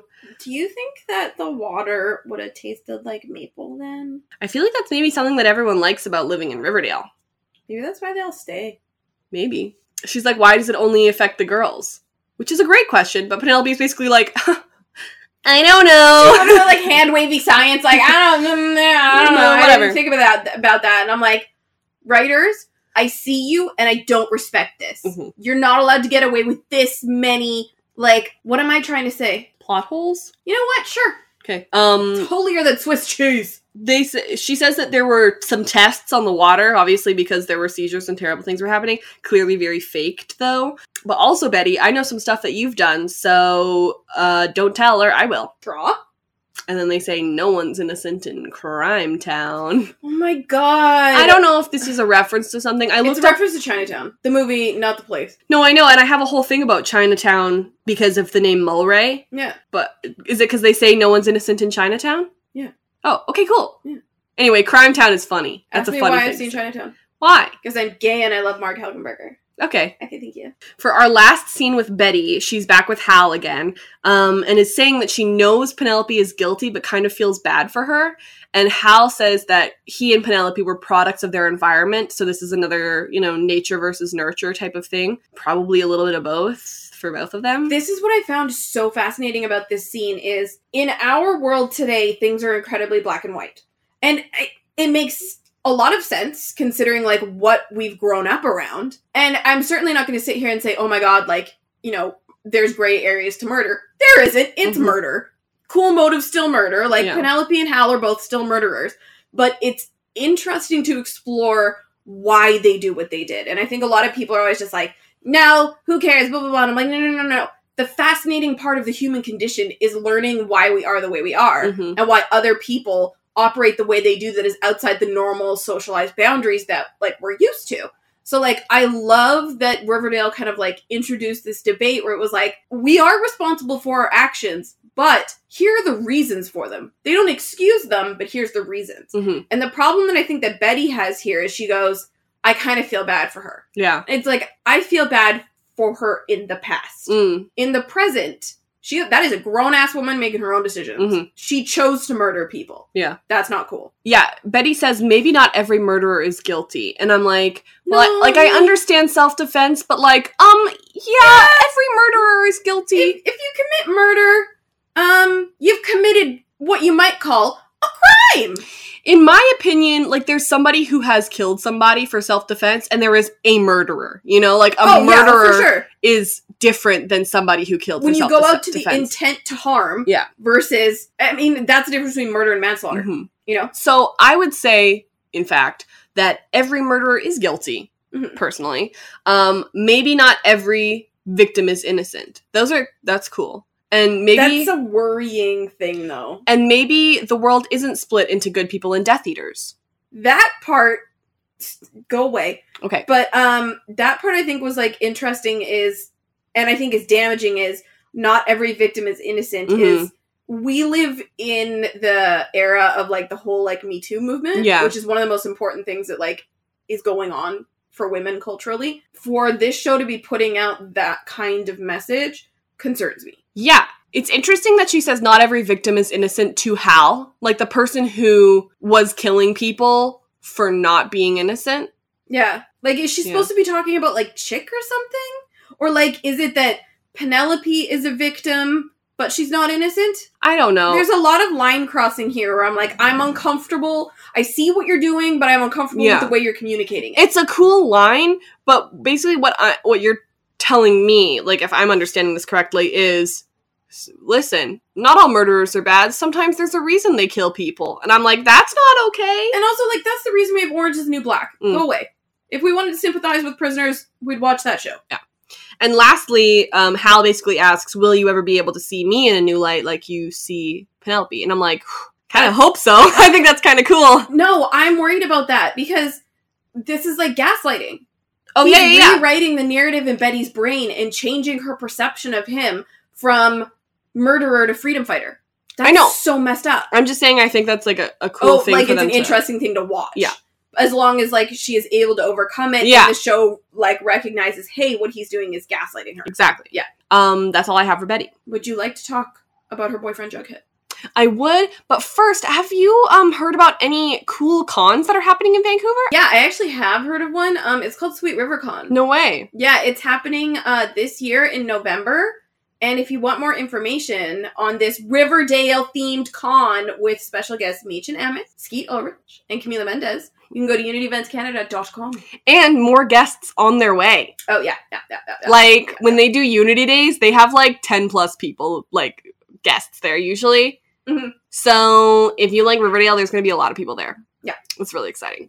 Okay, yeah, let's talk about her boyfriend, Jughead. Okay, so Juggy is kicking us off in the episode with the land of good writing, because he's actually narrating in a very interesting and fascinating way that I just am in love with. It's a noir type narration. And you know what really was great this episode also, to, like, really tie into the theme? The music! Oh my god, yeah, exactly. It has to be recognized. The music was incredible. Yeah, it was so good. It really tied everything together. I was a big fan of the music this episode. He packs his narration full of references so that we really know what the mood of this episode is. Yeah, seriously. Also, bonus points for the Bijou reference. The Bijou. Isn't that... Yeah, that's just a reference to the show, right? Yeah, but whenever the show remembers its own stuff, I'm like, oh sweet. Okay, great. Yeah. I was like, wait, has the Bijou been a reference to something this whole time? We haven't said anything? No. Okay, great. So he says everyone in town has secrets, including him, but his secret is a friggin' dead guy. Yeah. Which I think is bigger than most secrets. I think he says Noir Town, right? Yeah. Would you like to hear about a movie about Noir Town? I sure would. Are you sure? No, but you're gonna do it anyway. Are you a fan of the Muppets? Oh no. Is it really Muppets? I don't think it's like the Muppets, but the summary is thusly. Thusly is a word, right? Did I say that right? I didn't use it right, but yes. Okay, great. In a town where puppets and people walk the streets, a puppet detective is on the case of his missing uncle. I'm done. He has a competition from every man, woman, and dummy wanted to be named Noir Town's top detective. I'm actually done listening to this. Cool. Do you want to talk about Raymond Thornton Chandler? Yes, I would love to talk about Raymond Chandler. Okay. was an American-British novelist and screenwriter. In 1932, at the age of 44, Chandler became a detective fiction writer after losing his job as an oil company executive during the Great Depression. In addition to his short stories, Chandler published 7 novels during his lifetime, all but Playback, which is one of his novels, have been made into motion pictures. So that's pretty cool when you get to say, like, all your movies are made into stuff. Some more than once. In the year before his death, he was elected president of the Mystery Writers of America. Chandler had an immense stylistic influence on American popular literature. He is considered to be a founder of the hard-boiled school of detective fiction. The protagonist of his novels, Philip Marlowe, is considered by some to be synonymous with private detective. Mm-hmm. So, that's cool. I like that. Mm-hmm. So, back in the world of Riverdale. Yes. Juggy arrives in the bunker. Mm-hmm. Or actually, just kidding. We arrive in the bunker. Yeah. And Juggy and SPF are explaining to Sheriff... I'm trying so hard not to say Sheriff Daddy. Sheriff FP. That's just who he is. Okay. Was FP in the bunker? Yes. Last episode? Yes. When? When they beat the crap out of Tallboy. Oh, right. So, they say... Mm-hmm. I'm just like... Yeah, he didn't have any questions. I just would have liked to see FP be like, Be like, hey, why do you guys have a bunker? Hey, you know what one of our things that we were most angry about Dilton's bunker was that the police didn't know about it. And now the police know about it. So and still wrap that up. Nothing will happen. Yeah. Oh, so Jughead says that they shoved Tallboy, who really was a tall boy, because it turned out he was 6'5". Yeah. Do you remember when we had that whole thing that was like, how tall is Tallboy? He's supposed to be taller than Sweet Pea. How tall is Sweet Pea? Blah, blah, blah, yeah. Blah. And somebody did like the math / asked Jordan Connor / Sweet Pea, and we figured out how tall he was. Mm-hmm. It's a really long tag. Just waiting for you to go through your own Sweet Pea tag. Luckily, I just recently reorganized all of the. Jordan Connor is exactly 6'5". He said it. He told somebody on Instagram. Okay. Anyway, so back when they were like, "Tall boy, you're the tallest boy, and that's why you can steal the Pickens statue's head." And I was like, the tallest boy. And I was like, "Hey, Sweet Pea's pretty tall." Oh no, but they're like, "Oh, but Sweet Pea wouldn't do that. He's such a sweet pea." FP totally doesn't buy their thing that like they sent him off. Yeah. He's literally like, "Hey, you guys have committed a crime. Come back with a better crime story." Yeah. Right? Okay? But FP, like, doesn't have time for this because he has to go hunt down Hiram's assassin, which is himself. He's not gonna have to look far. Yeah. Look in the mirror. He tells Juggy that he needs a better story for next time that they see each other, and then he leaves without noticing the whole ass dead guy under the bed. I thought it was so funny that Jughead called him Tall Boy Petite. Like, we know that his name is Gerald Petite, which is already funny because it's like calling someone who else is, like, really tall, tiny, you know? Like, it's like... But, like, anybody who forgot that his name was actually Gerald Petite is like, Tall Boy Petite? Yeah. I don't know. My whole thing is, like, at what point did FP think, yeah, this is a normal smell for the bunker? Right. Like, there's a dead guy under your butt, and you did not notice. FP's like, dead people smell. I feel like I smell dead people all the time. It's just like, FP's gone nose blind to dead people. That's gross. It's only been a day, to be fair. He still would have started... Dude, do you know what happens to, like, your bowels when you die? Fair. Yeah. So, Jughead goes to visit Hermione. This is such a weird little scene. Because, like, all they do is, like, textually ask all the questions we've had. So, like, he's like, hey, did you shoot Hiram? I thought that was actually pretty funny. She's like, I love my husband. He's like, right. Did you shoot him, though? Yeah, like, that's not the answer. And spoiler alert, yeah, she did. She kind of, yeah. Another thing, just going back a little bit, is that Jughead says that Claudius had taken the big sleep, which is the name of a Raymond Chandler story. Yeah. So I thought that was pretty cool. Thanks. Okay, so Jughead asked her if she shot her husband, and she's like, no. Yeah, kind of. So Jughead has good instincts, but we're only 7 minutes into the episode. So does Jughead have good instincts? Yes, because I think Jughead got everything right this episode. Yeah, but Veronica was like, hey, go see my mom, and he's like, great. And then he went to go see Hermione. Oh, good point. Yeah. But everything else, yeah. Yeah, but he knew that. Yeah, all right. He probably would have gone to Hermione first anyway. Yeah. Hermione says that she loves Hiram, you know, like a liar. Juggy says that he heard things aren't too swell between the lodges, but luckily, Hermione has an alibi. She was at the only restaurant in their place getting food. Yeah, I was totally there. Okay. But then why did Ronnie hear them fighting? And it turns out that Hermione found out from Minetta, who is super dead, so don't worry, Jughead, he's dead. This was before he became dead because he's dead. I love that part. Yeah, I had Sheriff Minetta follow him before he died, obviously. Yeah. So, because he's super dead, right? That Hiram is having an affair. Oh my god. She said she doesn't know who the other woman is. That's Kelly Ripa, Hermione. It's Kelly Ripa. It's Kelly Ripa. Yeah. I thought it was I was, like, so sad because Mark and Kelly didn't get to have, like, a scene together. Like, the only time they actually, like, got to be in character together was, like, during the shoot for, like, those pictures. I feel like, she'll be back. You think so? Yeah. Ooh. I definitely thought it was just gonna be, like, a one-time thing. No, I definitely think she'll be back. I mean, isn't she busy? She, like, hosts things. That's true. I don't know. I think she'll be back. Okay. So, Jughead says another woman is a great motive to shoot someone. Mm-hmm. Isn't it, though? Just isn't it, though? Mm-hmm. But apparently Hermione asked Hiram to end his affair, and Hiram did as he was asked for once in his life. Sure, Jan. There's twice in this episode in which Hermione is just like, Hiram was doing something bad, and I told him to stop, and he did. Like, she also says that about the drugs, and it's like, friggin' doubt it. Maybe he stopped it because he could no longer do things because he was shot. Yeah. So she infers that maybe it was the mistress that had Hiram murked, because he apparently... Jughead knows how volatile blondes are. Mm. Okay. So, SPF called Jug to the bunker because they're nervous boys who murdered a guy. Jughead's just like, oh yeah, Alice? Yeah. Totally. Literally, that was what I was thinking too. He's like, yeah, Betty's mom is a handful. The Gargoyle Gang is looking for Tall Boy. Yeah. He's tall and he's a boy, so it should be easy to spot. It makes sense, though, if they're just like, the Gargoyle King was supposed to show up and he's not here. Have you seen the Gargoyle King? We're all, like, really nervous. We can't even find his outfit. Yeah. We tried to put it on... Jimmy back here, but he wasn't tall enough. So, Brittany. What? The tall, like, the Gargoyle King that Jughead and Betty saw at the very beginning of the season in the forest, was that Tall Boy? Yeah. So it was, like, officially Tall Boy this whole time? Yeah.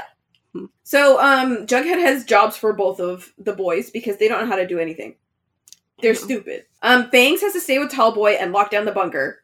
And Sweet Pea is needed in another plotline. You guys. Seriously? Are they gonna ignore... Like, they're not gonna have, like... First of all, okay, listen. Fangs and Sweet Pea are, like, my two favorite characters. So, like, I'm fully biased about this. But, like, you know those episodes where it's, like, somebody kills somebody and then, like, they start having, like, visions about, like, this happens on Lost, this happens on The 100. Like, they kill somebody and then they feel bad about it. And they start having, like, visions and, like, voices in their heads of this person who, do you know what I'm saying? Yeah, I just feel like you're really overinflating the importance of Fangs. Fully. I'm just saying it would be cool because, like, Fangs literally killed Tall Boy, felt bad, and now Jughead is saying, stay in this dusty-ass bunker with a dead man this whole time. Like, is that not gonna start getting your head, like, a little confused? You know what I mean? Maybe he just, like, puts headphones on and just, like, blasts music and pretends that there's not a rotting guy under the bed. Maybe. So Betty and Jug are trailing after Hiram's mistress. Apparently, a concierge tipped him off about a room that doesn't, like, exist. So, like, how did they end up at the hotel in the first place? Like, why did they think, we should go to this hotel? No one said go to the 5 Seasons. Actually, Hermione said that he's been meeting up with her at the 5 Seasons. Hermione said go to the 5 Seasons, which is why it makes perfect sense that they would go there. Yeah. So, like, the room doesn't exist, but I wonder if it's the one with the neon leaf on it. Maybe. I don't know. So they walk into the hotel room, and they find a whole-ass sex club inside, which is neat. And then they find a guy getting whipped, and just, like, a reminder that these kids are, like, 16, 17 years old. And they're in a sex club, a BDSM club, and a guy is getting whipped, and this is all normal. His name is Mr. Arclight. I have no idea what that means. Arclight is a theater. Oh, yeah. But that's it, that's all I got Do you think that's what it is? I don't know. He also, like, Betty's like, let's go, and Jughead's like, would Bogart just, give up? And that's another thing that brings us back to Chandler and Philip Marlowe and stuff, because Humphrey Bogart played Marlowe in most of the movies of the thing.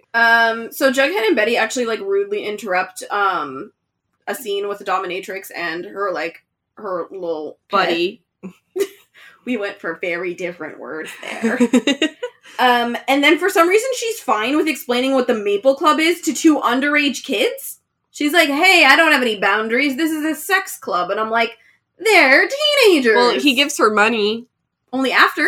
Yeah, that's true. He only gives her money when he says, hey, do you know who this is? And she's like, you just interrupted one of my sessions and sent my client away. And he's like, here's money. And I'm like, you're taking money from teenagers.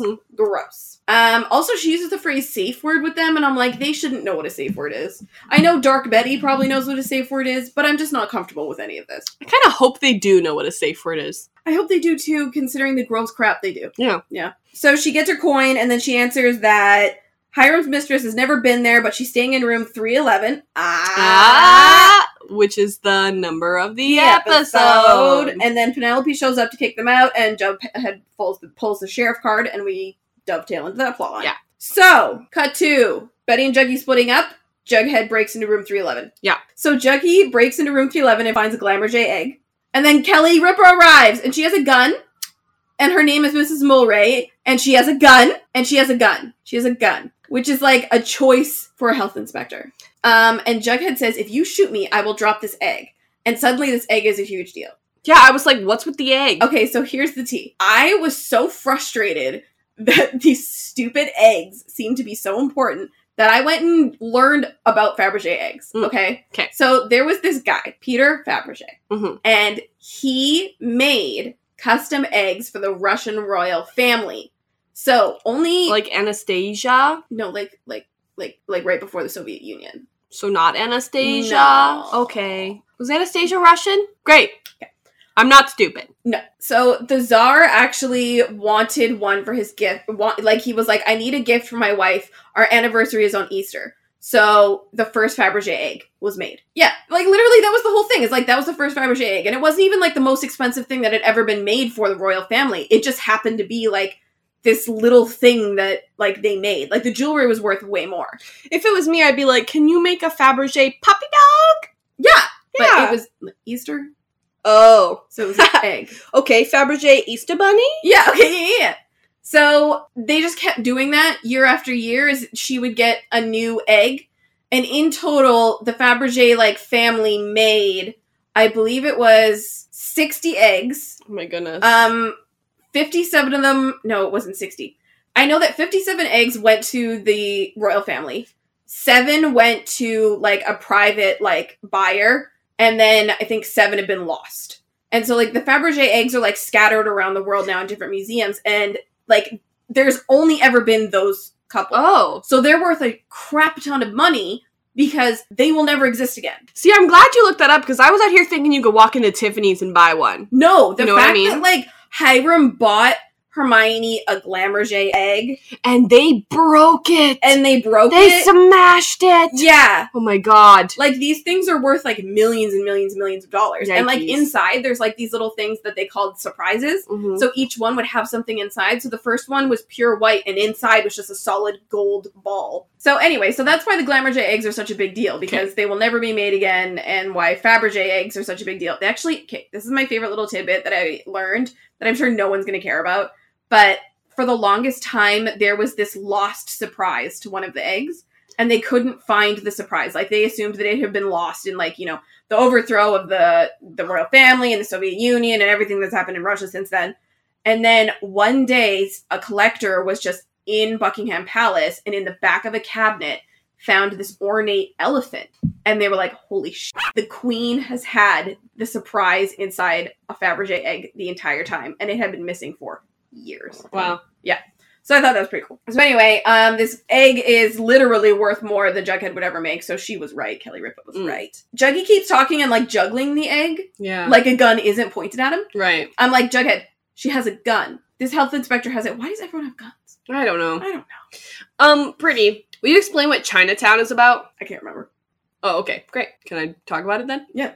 Chinatown is a 1974 American neo-noir mystery film directed by Roman Polanski, starring Jack Nicholson Roman Polanski is a garbage man. and Faye Dunaway. The film was inspired by the California Water Wars, a series of disputes over Southern California water at the beginning of the 20th century, by which Los Angeles interests secured water rights in the Owens Valley, which obviously this whole thing about water, her being a water inspector, makes sense because Evelyn Mulray, which we don't know what her first name is in canon, but Mulray, her last name, is, according to the screenwriter, intended to initially seem like the classic Black Widow character typical of lead female characters in film noir, yet is eventually made the only selfless character in the film. Jane Fonda was strongly considered for the role, but Polanski insisted on Dunaway. It's a fun fact. I love Jane Fonda. Thank you for telling me about Chinatown. I feel like I know more now. Great. I only watched Mark Helgenberger scenes. Oh, okay. Okay. So she inspects water, but she can afford a place at the Five Seasons. What's up with that? She's like, I'm not a kept woman. And I'm like, okay, but still, what? And then she says she does a job and she gets paid for it. Mm-hmm. a job, in quotation marks. Which is what they called Hiram's thing. We fully believed that Hiram was shot by her. Like, we fully believed it. Yeah, I did not see FP coming. No. She was brought in to inspect the water because women were having seizures. Why just women? We'll never know. Yeah, who's to say? And Jughead's like, so you were brought in by Hiram? And she doesn't deny it. Her report said that the water was clean, but her letter to the governor advising the I'm not correcting myself. I can't say it. Quarantine. The advising the quarantine? It said it was dirty. So, what's up with that? Wouldn't it have been nice if we'd actually seen any of that? Yeah. That would have been cool. There's so much talk of the quarantine that I'm just like, listen, you guys had 22 episodes. No shows get 22 episodes like these days. Nope. Like these days it's like 13 or less, you know? Like it's like 22 is crazy. You couldn't have had one episode for the quarantine? But we had the entirety of the last episode that we had to watch. Yeah, like what was the episode that we fully booted? Like just get rid of that one for the quarantine. I don't even remember what happened in it. So she eventually is like, I don't want to have this conversation anymore. So she's like, I dare you to break the egg because I don't care. And I'm like, well, I care now. Yeah, now I care. I didn't care, but now I care. So Jughead just kind of tosses at her. And like, if I were her, I'd be like, I'm holding a gun. Yeah. So Jughead types away. He still doesn't know how any of this is connected to Hiram getting shot. Sweet Pea calls with a bombshell though, and he's like, Bae, get up here, Bae. Bae. And so Jughead does. I know, and Fangs comes up and is just like, stop calling my Bae Bae. They're all Baes. They're best friends with their Baes. Okay. Mm-hmm. So Juggy joins him at a secret cabin where Hermione is sleeping with a very much alive Minetta. Oh my gosh. I called it was Minetta. I saw it. Yeah, you did. Dude, it was kind of embarrassing. Like, I saw the back of his head and I was like, is that Minetta? Yeah, that was kind of embarrassing. Especially since I could not pick Minetta out of a lineup if you, like, tried. I immediately was like, that's Minetta. Yeah. It's embarrassing. But I think it's so stupid that, like, so stupid. Literally, like, I don't know why they keep doing this, but, like, last episode, like, they do this in one episode. They're like, Tall Boy's alive. Let's use him for something. Then we immediately kill him again. Yeah. Like, in one episode. Yeah. And then in this episode, like literally the next episode afterwards, they're like, Minetta's alive. Let's use him for something. Then he's dead again. Yeah, following tracks, Chick will be alive, and then he'll die again. I'll be happy. All right. Okay, so apparently, even though they've implied that Hermione is in an abusive relationship and is a victim and has only been going along with things because she's kind of, like, stuck, apparently she's actually just having an affair with another man and is kind of super evil and garbagey and villainy, and I don't understand what the writers are doing with Hermione's character. I don't get it either because she's like, oh yes, I learned that Hiram was in an affair and I told him to stop and he did. And I'm like, did he? First of all, did he? But second of all... Did you even have that conversation? It's hard for me to believe that Hiram is stupid enough to not see that Hermione is having an affair. Mm-hmm. I feel like Hiram has to also know. Somehow. And that might be part of the resion why she tried to have him murdered. Right, because he knows. Yeah. Gotcha. So, they want to listen in on what Hermione and Minetta are talking about, and he tells Sweet Pea to shush. And I'm like, if you can hear them, they can hear you, you idiots. And, like, I think it's so ridiculous, because he's like, oh my god, and knows exactly what they're saying. I'm like, there's a wall in between you, and they're whispering. Yeah. So, how the heck? I don't know how walls work. Anyway, Hermione needs Minetta to do a job, and he'll use a sheriff's gun so they can frame FP for it. Whatever. Like, the assassination of Hermione's character is almost complete. So, FP is about to leave on a call to the hospital. Mm-hmm. Why? Because Archie shot Minetta, and so they're like, hi. But has it happened yet? Except no employees. Oh. They're probably like... FP, please come to the hospital, and then, like, they can put FP and Minetta in the same place. Because, like... So they can be like, yeah, FP was on his way to the hospital. It has to have been FP who shot Hiram. Okay, but here's the T. Is FP is a leave... Oh, yeah. Yeah, maybe when he says on the call to the hospital, what he means is I'm going to finish the job. Because Archie doesn't go to shoot him until the next scene after this one. Yeah. So, yeah, maybe FP's like, I gotta go to the hospital, and it's like, I actually just gotta go to the hospital to commit murder. Like, see, and I thought it was, like, somebody being like, quick, I need the sheriff at the hospital, so that, like, people would be like, obviously it wasn't Minetta because Minetta's dead, but someone that we do know who has a sheriff's gun who was at the hospital is FP. Like, he's already at the... Yeah, that's possible. Yeah. Jughead arrives in time to tell him that it's a trap, which is a Star Wars joke that you don't get. Okay. He tells FP that Minetta is alive and that Hermione and Minetta plotted together to kill Hiram because I guess Jughead figured that out on his way to the sheriff's station. Like, thanks to the autopsy report. They like barely fill us in on these details. That's why it took me 2 watches to figure out everything that happened. But also, Jughead was at the coroner's office, which I guess they just weren't going to show us unless it was a flashback. And Dr. Curdle Jr. was heckin' paid to fake Minetta's death. So Hermione and Minetta were trying to murder Hiram Lodge and fake Minetta's death. And it's all just this really complicated spider web that I don't want to get stuck in. Brittany, I loved this scene between Jughead and Dr. Curdle Jr. so much, just for so many different reasons. But when I was rewatching today, I noticed that, like, Jughead comes in and he's, like, accusing Dr. Curdle of something. He kind of, like, pushes him, right? Yeah. Except in his hand is a giant wad of money. So he's, like, getting angry at Dr. Curdle, but he's also fully paying him. Oh, yeah. Just so he would tell him that Hermione's the one who... And, you know, isn't it so strange that the, like, coroner that you can bribe was able to be bribed by someone else? Yeah, isn't it weird that, like, even though you can bribe him to be bad in the way that you want him to do, he can also be bribed to be bad in the other way, like, flip the other way? I do have another question, though. It seems like it's just Jughead and Betty, really, but, like, where do they get the money to bribe Dr. Curdle? It feels like they're giving him a lot of money at this point, which I get, because Dr. Curdle is like, yeah, I'll do whatever the frick you want. Thank you so much. Ronnie had handed Jughead a wad of money at the beginning of the episode. I guess, but if I was Jughead, I'd be like, that's mine. I don't think he gave him all of it. Oh. Yeah, I mean, just Betty pays him a lot, and it made sense because she had so much money in her college fund, but now she doesn't. Yeah. So I don't know. Oh, boy. Okay, this isn't even the end of the info dump of this scene. Mm-hmm. This is the middle of this scene. Mm-hmm. So, now that we know that Hermione and Minetta were conspiring to kill Hiram and faked Minetta's death, except that FP's the one who shot Hiram. Yeah. What the fuck? I'm not bleeping myself out there. You can do it. What the fuck? Okay. Can anyone keep track of what's happening at this point? Like, seems like it's your job. You're doing a pretty good job so I'm trying. So, literally in my notes, in caps lock, Jesus Christ. Hermione needs Hiram shot. So FP was like, yeah, because he was waiting to get revenge on Hiram for having the ghoulies beat up Jug. I know, and he was like, oh, I know what he did to, and I was like, that wasn't Hiram, that was the ghoulies. What are you talking about? I guess because the ghoulies were under Hiram? So is everybody. If anybody does anything wrong, it's Hiram's fault. I don't think that's fair, honestly. I don't... Anyway, so him being sheriff was his payment. Finally, that makes sense. And he thought that being sheriff would be enough protection to not get double-crossed by Hermione. But it wasn't, because, as we know, Hermione is a lodge. So did FP know that Minetta was alive? I don't think so. I don't think so. I don't think so either. Okay. But guess what, FP? Your son's friends killed a guy, and it turns out that was a positive. Yeah, it actually kind of worked out for you. Yeah. Like, Juggy's fully like, hey, I have good news. Mm-hmm. There's a dead guy in the bunker. Ugh, great. Fantastic! So, FP and Alice are doing new stuff in the dark. Thank you. I was literally... This is the last note I have for the entire episode, but, like... you can't conduct an interview in the dark. I mean, those two can do other things in the dark. You can't do new stuff in the dark. She's trying to test his levels, right? So it's like, she's trying to test his audio, so it doesn't really matter. But usually, you set up your lights and test your lights first before you do audio. I don't know. There's like, my thing was, oh yeah, maybe she's just testing his audio. But there was no lighting at all.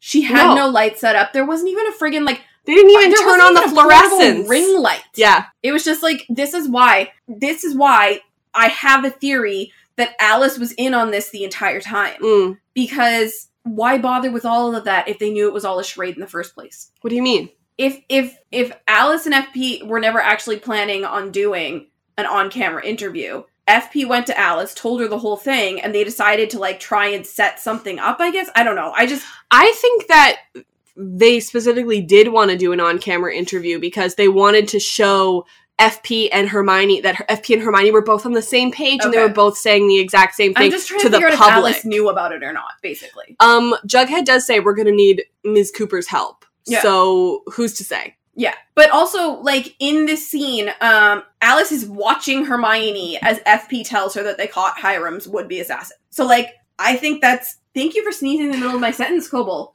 And then yawning. Oh my god, what an angel you are. That's my impression. He's like, Mom, I'm sick of you talking. You know what, Kobe, I'm sick of me talking too. You're in the way of the microphone. You might be hurting our audio. Your fat head is blocking my mic from getting... Kobe, move. Kobe, move. Come here. Come to mommy. Well, So, I'm trying to see my notes for this fat cat. So, yeah, so they've caught Hiram's assassin, and it's Tall Boy. no way. Yeah, apparently Hiram kept him alive in this secret cabin to do his dirty work. How crazy and random. Hermione's like, I see what's going on here. The subtext is almost text. Unfortunately, FP had to kill Tall Boy because Tall Boy got violent once he was taken into custody. I'm the sheriff. I can do that. He had to discharge his firearm. That's so unfortunate. Now I'll have to do some paperwork. But it was totally legal. Unlike Archie's. Mm. Oh, I guess they're covering up for Archie then. Yeah. Yeah. Oh, no. That doesn't have anything to do with anyone. Well, if Archie shoots Minetta doesn't exist. So Archie has no consequences because Minetta's dead. In everybody's eyes, Minetta's dead anyway. But now Archie has to be let in on the whole plan. Oh. He doesn't know who he shot. True. And he's stupid enough to not ask questions. Yep. Okay. Alice wants to interview Hermione next to get both perspectives because she's a balanced journalist, ladies. Yes, no bias here. FP says it is important that he and Hermione are on the same page. Finally. Okay. And it's like, hi, I'm the sheriff. If I'm lying, also here's the mayor who's fully lying, so you know this is the truth. Yeah, we're both lying. Yeah. F you. Hermione confronts Jughead. This scene is so funny to me. Ooh. He stands there like a friggin' moron and monologues every single thing that he knows. It's so film noir, though. Yeah, no, it's fantastic in that it's the perfect, like, gotcha speech. Yeah. It's just that he's dumb. Yeah. And he's a teenager. So he pulled too many receipts. Right. You know? So he says he knows about the mistress, about the Fizzle Rocks, about the drug lab, about everything. And he thinks that Hermione was pissed about the drug lab and wanted Hiram dead. So she hired FP to kill him because the drug lab and the Fizzle Rocks gave Veronica a seizure. And Hermione's like, that would be really nice, except that I'm actually mad that Hiram had me shot at instead of giving my daughter a seizure. And I'm like, you had one chance to just be a little bit redeemable and have your motive be your child. And instead it was, Hiram had me shot at. I get it, but I think it would have been more sympathetic if it was for Ronnie. Yeah, I totally agree. I do remember how shaken up she was after that, though. So, I mean, sure. that definitely does track. Yeah, it definitely, like, I see her point. I absolutely do. But you'd think instead of correcting Jughead, she would have said, and. Not just sort of, oh, you're wrong. Yeah. So, whatever. Oh, I don't care about Veronica, as if. No, literally, though, that's kind of, like, how it's coming off. That's why I'm like, this is complete assassination of Hermione's character. Hermione's like, Veronica who? Yeah, exactly. Huh? I don't know what's happening with Hermione, but I guess they've just decided to, like, erase her whole character. Yeah. But Jughead can't tell anyone about any of the stuff that he just monologued about because Hermione will take FP down with her, and they're at a stalemate. Honestly, which is exactly what Penelope's doing, except she's being like, if you take me down, I'm taking you down. Yep. So, I mean Jughead literally says we're all in the same place. That's another thing that's kind of been a little bit wrapped up then. It's like, they're really just starting over next episode, so. But now, I really expected wait for those secrets to come out. I really expected there to be a hiatus after this episode, because it really seemed like an episode to take a break on. Yep. But take a break. And then the last kind of scene in, like, this whole thing is Hermione and Minetta talk, and then she just, like, shoots him 5 times. That's a lot of times. It was a lot of bullets. I was like, one sound you could justify if you were, like, in the neighborhood and, like, you kind of heard something. 5 in a row, you're like, those are gunshots. I don't even know what to make of this, because it's like, before it was like, Hermione is a crooked mayor, she's, in on the thing, or is she? Like, who knows? Like maybe she's trapped in an abusive marriage, it kind of looks like she's being used, and now it's like, they've decided to take all of the blame off of Hiram and split it with Hermione. And I'm like, that's not an equal load. This doesn't make sense.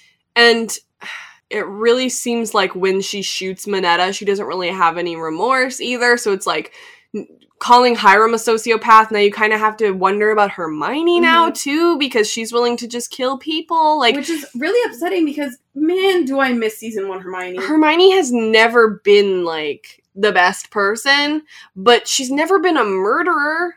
And she's never, like, her priority has always been Ronnie. And in this episode, she says, nah, my priority isn't Ronnie. My priority is me. Yeah. And I don't get it. I get it for myself.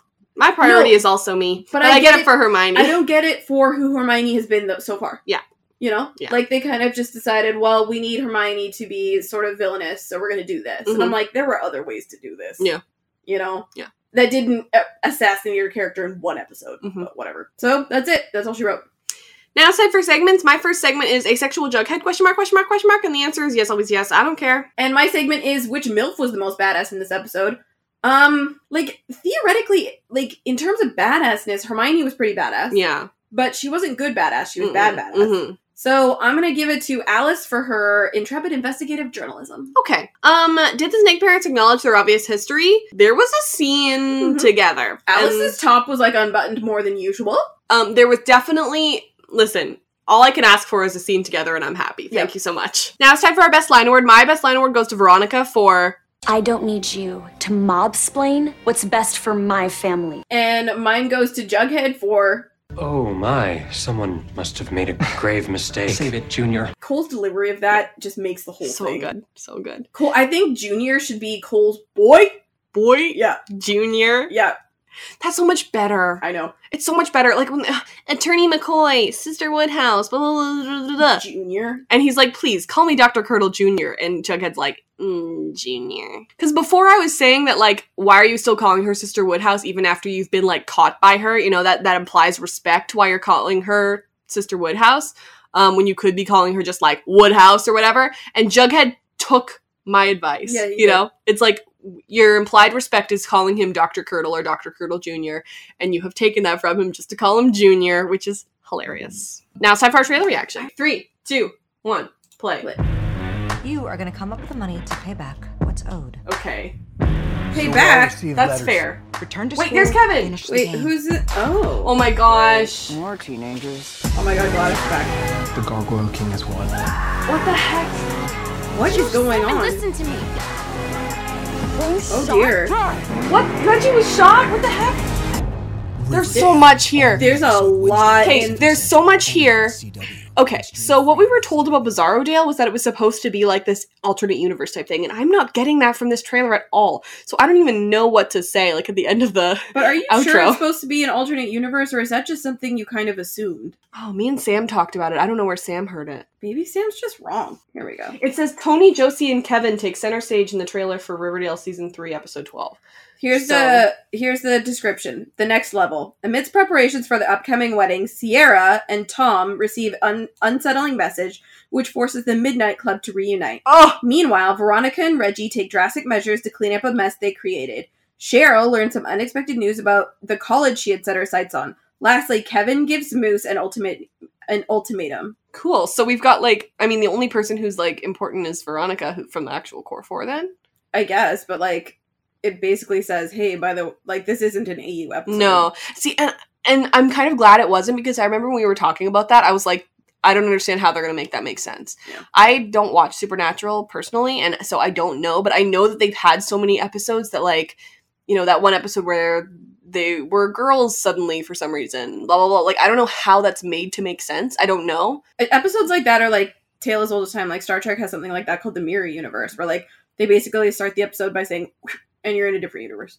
Like, they literally will go, hey, this isn't the right universe. Oh, yeah. I don't like it. So I'm glad I love episodes like that. I love mirror universes. Okay, so, Hermione is telling Ronnie and Reggie that they have to get the money to give the people back their stuff, because they burnt it. Oh, that's what it's owed. Archie's in the school, I guess. Whose hands are these? I think that's almost certainly Cheryl's hands, because they're red. But I can't tell who she's... I mean, I'm hoping it's Tony, but who's to say? Sheriff FP. Oh my god, Kevin's in his underwear. He and Moose must have been doing something. What else is new with those two? Ronnie and Reggie are making out in the speakeasy. I'm happy. I love me some Veggie Tales. Great.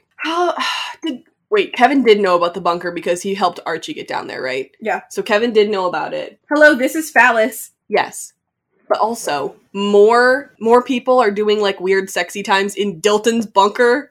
Oh. Dilton didn't want this. Yeah, he probably really didn't. Desecrating Dilton's freaking bunker. Where's Ethel? Where's Ethel? I hate her, but where is she? Yeah. There's Pops on the table in the bunker, so... Just having a little sip. I hear Pops gets people in the mood, who's to say? Yeah. Sierra gets a note, like you had said. Obviously, Tom is also back there, and the Midnight Club. So Penelope is also there. That's Alice. Alice and Penelope. That's Penelope. That's Penelope. Yeah, but FP comes into frame. Yeah, no, I know, yeah, but I'm yeah. just saying that Penelope's also there. So, Yeah. like, I'm loving this Midnight Club realness. That's, you're saying... Chalices. That's FP. Yeah, okay, great. Yeah, chalices. Gladys Sorry, is freaking back. Is Sierra saying we have to finish the game? Yeah. I knew that their game wasn't finished. I knew Probably. it. Okay, Gladys is back for some reason. Bughead Bughead are sleeping together again. Where are they? In the Looks like bunk- someone found the bunker. No, wait, that's not the bunker. That's Betty's room that they're making out in. But someone found the bunker. Someone else found the bunker. I think it's maybe the Gargoyle Gang, do you think? Yeah, probably. Well, they have red flashlights, so it might be something else. I don't know. Right. Then the actual Gargoyle King, which clearly isn't Tallboy because he's fully dead this time. Oh, Moose and Kevin are in their underwear, so this is clearly the Gargoyle Gang breaks into the bunker. We get that shot of Kevin getting up from the bed, and then they kidnap Kevin and Moose and bring them to the Gargoyle King. Yeah, and it's clear because there are so many Gargoyle they're Gargoyle Gangs. So the red flashlights were the Gargoyle Gang, you're right. Okay, what does that sign say up there? Got you? That's scary. Yep. With the... Did we ever figure out what the heck animal this is? Like some sort of freaking antelope I think or it's something? an antelope. Okay, yeah. Is that Reggie and Ronnie? Yeah. I love that for them. Every time Bughead does stuff, I'm like, ugh, whatever. But I'm like, as long as it's not Archie, I'm so happy. Yeah. Okay, Josie's up on stage for some reason. Or maybe not. Maybe she's just, I don't know, lit. Oh. What is Reggie throwing here? Bag of money. Okay. So they get what they're supposed to get. The interesting thing is in the next frames. If you look behind Cheryl, you've got Tony. Yes. And then Dad Dad Keller. Yeah. So not Sheriff. Shoney must team up with the Midnight Club to go get Kevin and Moose. This is gonna be a good ass episode. Yeah, Listen, if this episode isn't good, I'm gonna be real upset. So it must be the letter that goes to Tom and Sierra is that their children have been kidnapped and the Midnight Club must rally together either at the orders of the letter or to solve whatever puzzle it is. And then this is the rescue group. I have going to say, get Kevin and Moose. This sounds like a fan fiction. Yeah, I love it. Okay. And it looks like maybe somebody else is also there with them. Somebody else with a gun right here. Maybe FP with a hat. I'm trying to... Maybe. Yeah, maybe. Tom and Sierra doing some stuff. Honestly, y'all get wild. Honestly, let the adults do stuff. Yeah. I mean, it's not like we get to see FP and Alice doing it. True. Dude, I can't remember exactly who said this, but like there was this Tumblr post once, and I think I read it out to you, where it's like, isn't Tom and Sierra's wedding going to be so beautiful, and isn't it going to be so wonderful how it's going to be completely about Betty? You know? It's totally going to be just about Betty. Why would... You know? Yeah. Who do you think this is running? Reggie. He's got the bag in his hand. Oh, right, it's Reggie. Okay, yeah. Reggie was shot? I don't think he was shot. I think he was maybe stabbed. If he wasn't, he could have been grazed, and he's fine. It's just like a little bit of a... And so that makes him bleed. It's a flesh wound. He'll be fine. Okay. Cool. I'm looking forward to this episode. Yeah, I'm nuts about it. I'm also just nuts. I know. Yeah.